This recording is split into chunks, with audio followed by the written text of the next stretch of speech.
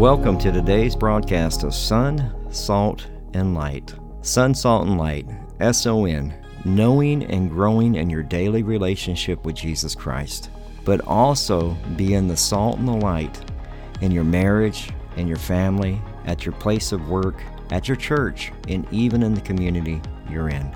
I'm Pastor Michael Petit.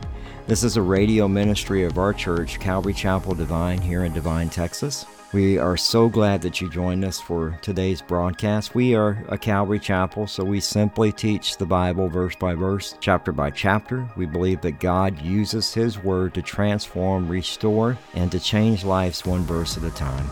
If you're visiting our area, you'd like to get information about our church or church service times, maybe even track down some of the other teachings that we have available through podcast, whether it's through Audible or Spotify or Apple Podcasts, you can do all of that at our church website at calvarydivine.org.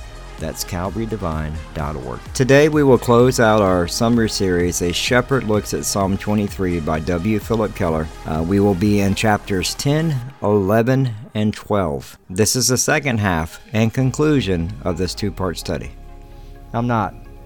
But if I start boasting about that, I have no idea what any of that stuff is. I'm wrong for doing that. But we boast in God, and we can do that because God's like, you can boast in me. You boast in me. I got you. And you know, at the end of the day, it's like to understand, like when we think about the master and the shepherd, it's like he has you. He knows what's going on in your life. When everything is crumbling, when everything seems to be like just out of control, and I can tell you, I talked to somebody when they're going through a really tough time right now, and I, you know, one of the things Teresa reminded me is like God's mercies. Like it could be worse. It could be worse, but because of God's grace and God's mercy and His love for you, it's not. It's not. Like and self-inflicted wounds. So just FYI. He did it to himself because of his sin. It's self-inflicted. But again, His mercies are there. Like He loves you. And a lot of times within that brokenness is, and that's one of the things that it's hard. I can tell you, nobody wants to be in the valley. Okay? Nobody. We all want to stay on the mountaintop. Every one of us do. But it's when you're in the valley, the intimate relationship of God gets strengthened. It's deeper. Something happens. Now you may not comprehend that in that moment, but man, you are sealed with the Holy Spirit. You belong to God. He's got you. He's your shepherd, and understanding like He stands with you. He doesn't depart from you. And something happens within that. You know, as we talk about the surely and goodness follow me. Like I said, in that moment, it may not feel like that. But it's His love. It's the work that the shepherd's doing. In Romans chapter 8, verse 28, and I told y'all this, don't ever give this to somebody when they're going through it, please. But they'll get this later on. And we know that for those who love God, all things work together for good for those who are called according to His purpose, because we are His children. There is something good that's going to come out of what's happening in the valley. And there's a purpose for it. We don't know what it is in that time, though, right? When we're in that trial and suffering, we have no clue. But we have to trust the shepherd. That's why He says, I am the good shepherd. The good shepherd lays down his life for the sheep. In 1 John chapter 3, verse 16, this is how we know what is love. Jesus Christ laid down His life for us. It's the standard of what self-sacrifice is that Christ did for us. He laid down His life for us. And one of the things He talked about was when He had time with some of His friends and His wife, when His wife was alive. His wife, one of the things that W. Philip Keller shares is that he lost his wife to cancer. And one of the things he talked about is before that is they had friends that came over. And when they came over, he said it was such a blessed time. But one of them thought that they left his hat behind. And he asked him, he said, hey, can you ask your wife, did I leave my hat behind? And she said the only thing that was left behind was the remnants of them being there, the blessing that they were. Couldn't find a hat though, right? But they were such a blessing. They had combed the house, and she says the only thing those men left behind was a great blessing. A great blessing. Is that you? Do you leave a great blessing? Do you leave, are you making people angry when you're around them? It's like, what kind of Christian are you? Are you a blessing to other people? I love it in Isaiah 52 verse 7. It says it says, how beautiful are the mountains or the feet of those who bring the good news, who proclaim peace. So that's one of the questions he has. Do I leave peace in life's or turmoil? These are questions that for you. I can tell you, we talked to unbelievable testimony. Just the time I got with them. We got Sunday with, and I'm not going to pronounce his name right, but unbelievable testimony. And I believe he gave a word of encouragement to Reuben. He spoke a word of encouragement over your life, and I don't know if you got that, but he did. And I was just blown away. But it was like, man, what a great thing to leave behind. Was you were wanting more time to talk with him, right? And that's the same thing that we got with Tony. We wanted more time to talk with him. We enjoyed it because he was such a blessing to be around for all of us. For all of us. And that's what we should be as well. Like, we should be a blessing to people. We should be peacemakers. We need to live peaceable lives. We should, there shouldn't be wickedness that pours out of us, and that's what we leave turmoil around everywhere we go. Right? Unfortunately, that's what a lot of Christians leave. Do I leave behind forgiveness or bitterness? Oh, that's a tough one, right? We're actually going to talk about this weekend in Ephesians chapter 4, verse 32. Be kind to one another, tender-hearted, forgiving one another as God in Christ forgave you. It's not a burden for us to forgive somebody. Now, I may be able to, I have no issue. I can forgive somebody. And at the end of the day, what's hard, though, is when that other person is still not in the place. They still want to argue. But I've forgiven you. I just hope we come to a place of reconciliation at some point. Right? That's the prayer. But you can forgive that person without ever having that conversation. You go to God and say, Lord, I know my part. I need to ask for forgiveness of that. I forgive them for their and what happened. But I don't want to have this thing take root anymore. I need to give it up. And it's good for your mental health and your emotional stability. Don't let people take space in your heart that belongs to God because of unforgiveness or past hurts, right? Don't do that. Mark chapter 11, verse 25 says, and whenever you stand, pray, forgive. If you have anything against anyone, so that the Father also who is in heaven may forgive you of your trespasses. Do I leave behind contentment or conflict? That's a tough one, right? Philippians chapter 4, verses 11 and 12 says, not that I'm speaking of being in need, for I have learned in whatever situation I am content. I know how to be brought low. I know how to be to abound in anything and in any and every circumstance. I've learned the secret of facing plenty and hunger, abundance and need. Contentment. Contentment is something we do need to learn. Conflict. Proverbs 15:1, a soft answer turns away wrath, but a harsh word stirs up anger. Are you stirring up wrath? Are you stirring up anger? Do I leave behind flowers of joy or frustration?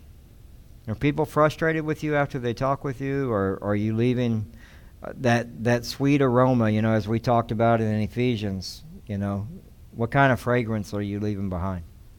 In James chapter 1, verses 2 through 4 says, count it all joy, my brothers, when you meet trials of various kind, for you know that the testing of your faith produces steadfastness.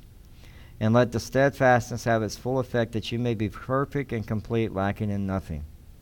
And we can be frustrated. We know that Mary and Martha, when Martha was cleaning and Mary was at the feet of Jesus, Martha was what? She was frustrated.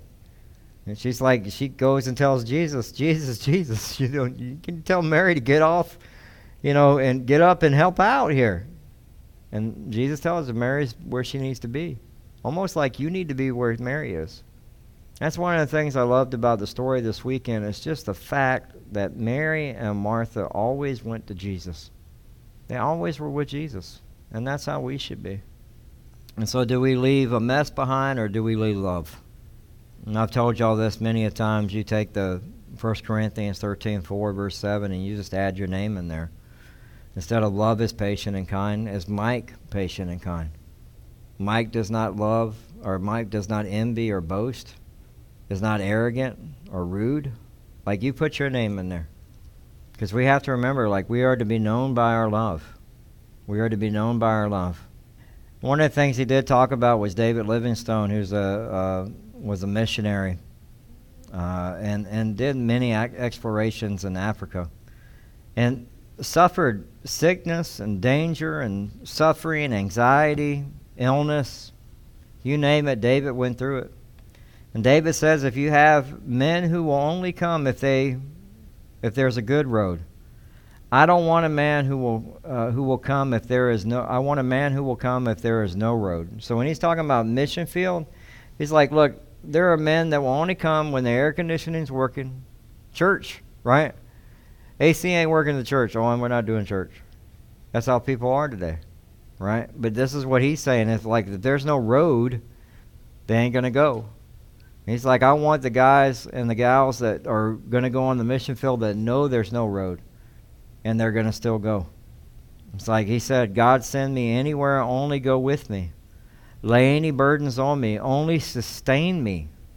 I don't know if can you say that? Lay any burden on me, sustain me. And sever any tie in my heart except the tie that binds my heart to yours. That was missionary David Livingstone. Isn't that crazy? Lay any burden on me. Only you sustain me. Man. We have to remember that, when we look at surely goodness and mercy that follows us, one of the things that when he talked about David Livingstone is that we're not lukewarm Christians. Okay? Now we actually walk this out, and just remember, goodness and mercy go back to back. They're with you in the valley. They're with you as you walk through life. Okay? And so, again, surround yourself with people that are going to sing psalms, that are going to give thanksgiving, that are going to worship with you, that are going to cry with you, that are going to walk with you, that are going to share scripture with you. That's who you do life with. And that brother and sister that you have in your life that does that, oh man, we all need that. That's what discipleship is. The last chapter we looked at is, and we'll get through this one pretty fast, is I will dwell in the house of the Lord forever. I will dwell in the house of the Lord forever. And he ties it back into the shepherd. Because whose house are you going to be dwelling in? The Lord's. The Lord's. He's prepared a place for you. He's prepared a place for you. And to understand that one of the things I love is it's forever. Forever. John 14, verse 1, it says, Let your hearts not be troubled. Believe in God. Believe also in me. In my Father's house are many rooms. If it were not so, I have told you that I go and prepare a place for you. And if I go and prepare a place for you, I will come again, and I will take you to myself, that where I am, you may be also. And you know that where I am going, Thomas said, Lord, we don't know where you're going. How can we know the way? And Jesus said, I am the way and the truth and the life. No one comes to the Father except through me. If you had known me, if you had known me, you would have known my Father. And also from now on, you do know him and have seen him. And so one of the things he's talking about is you know the Father, you know Jesus. He is the way, the truth, and the life, that he prepares a place for you. And it goes back to what we were talking about this past weekend, from the tent to the mansion. These are our tents. these bodies, right? And every person's body, every tent is going to fail them at some point. But you go from the tent to the mansion, and you're never separated from a holy God. You're never separated from a holy God. And so, do you ever think, like when somebody does pass, like you've heard the stories when they pass and they're like in tears, and they're just like they're going on to heaven, and they're describing it in their last breaths, because they were never separated from a holy God. He's like, you're going to dwell with me forever, forever. And so when we hear that, we should have the almost, I think one of the things he talks about is like the bragging rights, the boasting. We should be boasting in God, right? We should be sharing the gospel. We should be telling people about Jesus. In 1 Corinthians chapter 1, verses 30 and 31, it says, and because of him you are in Christ, who became to us wisdom from God, righteousness and sanctification, redemption, so as it is written, let the one who boasts boast in the Lord. We'll boast about everything, right? But do you boast in God? Do you boast in God? We'll boast about, I hear people, I don't know why people boast about the Cowboys. I have no clue, because they haven't done anything forever, right? My poor son, he became a Cowboys fan after they won all the Super Bowls. They haven't done anything since. I feel so bad, because I'm like, man, it's been a long time, but he's never been a Falcons fan. So we've gone to the Super Bowl and don't do anything but lose twice. So, but we'll boast about those things, right? You go play sports with somebody or baseball, and you go, man, I hit the ball farther than you. But do you boast? Do you boast about God to your friends? Do you boast about God with your family? Right? Do you boast about God at church? Man, do you see how God showed up here and did that? Are you catching that? Like, we should be doing that. One of the things he did talk about was how the sheep would get through the fence and try to make their way to the fence. And it was the neighbor's sheep that were sickly and abused, right? And they would try to come in to the fold, and they had digestive issues. They were limp. Some of them were, you could see the bones on their body. And he would gather them up, the good shepherd, the Dr. W. Philip Keller, and he would take them to the owner of the bad shepherd, the guy who actually never took care of his sheep. He said as soon as he would take them to the owner would just slit their throats and kill them. And he said it would break his heart, because he was like, man, I could take care of these sheep. Just give me time. I get them on the right diet, make sure that they're eating right, and then start building them back up and get them into the fold. But it was the parallel here is like, who are you going to spend forever with? Is it going to be with Satan or God? Because the bad shepherd, steal, kill, destroy, all he did was cut the throats of the sheep. He didn't want nothing to do with them. He didn't care that they were missing.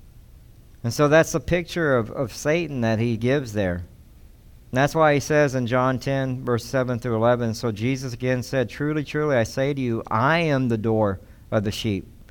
All who came before me are thieves and robbers, but the sheep did not listen to them. I am the door. If anyone enters by me, he will be saved, and will go in and out and find pasture. The thief only comes to steal, kill, and destroy. I came that they may have a life and have it abundantly. I am the good shepherd. The good shepherd lays down his life for the sheep. He's trying to tell you that, look, the only way is through the door is Jesus. That's it. There's no sneaking in, right? You're not sneaking in. None of that stuff's happening. You have to choose to follow him. You know, all these things that David is talking about, surely goodness, anointing of the oil, and to be able to lay down in the pastures near the calm waters, the still waters, all of those things come from the good shepherd, not from Satan. And if you don't think Satan is on a rise, you need to wake up. They're doing things that used to be done in the dark are now being done in broad daylight now. They're not hiding it anymore. Okay? If you have kids that listen to the number one artist, Doja Cat, you need to remove that immediately from the playlist, because she's actually calling on demonic forces and being possessed. And she's dressed like Satan's daughter in the videos. But she's actually calling on these things and teaching kids how to do this. And this is the number one artist in the country. Satan comes to what? Steal, kill, destroy. You have to be mindful of what's happening. Why do you think there's such a rise in the LGBTQ community and gender equality and all this stuff, right? What's the great way of birth control? LGBTQIA. What's another great way of birth control? Gender mutilation. Why in the world would the United States have anything to do with trying to push that across Africa? It's demonic. Can you imagine that child at 30 years old going, you know what, I made a mistake and I want to be a man again. I want to have kids. You can't have kids. It's demonic. Things are being done in broad daylight now. Drugs. They just found out there's a new synthetic for fentanyl that's worse than the fentanyl. So the Narcan, you're going to need 3 or 4 of those to try to come out of it. Do we close the borders and stop it? No. No, we actually opened the doors and welded them so you can't close them. It makes no sense. We're having more teens die of fentanyl deaths. And the devil comes to what? Steal, kill, destroy. And he's doing that to our youth very easily. As parents, that's one of the things that we need to remember is our jobs is to guide our children, to let them know there's life and life abundantly, and that they need Jesus Christ. And there's only one door that you go through, and that's through the Good Shepherd. There's no other way. And unfortunately, people will try to say, oh, there's this, or you can go do this, or this other thing. That's Satan trying to pull your children away. Don't let them do that. You have to stand at the gate as fathers. That's what our job is to stand at the gate, because the devil wants to come steal, kill, and destroy your family. And we have to be mindful of this.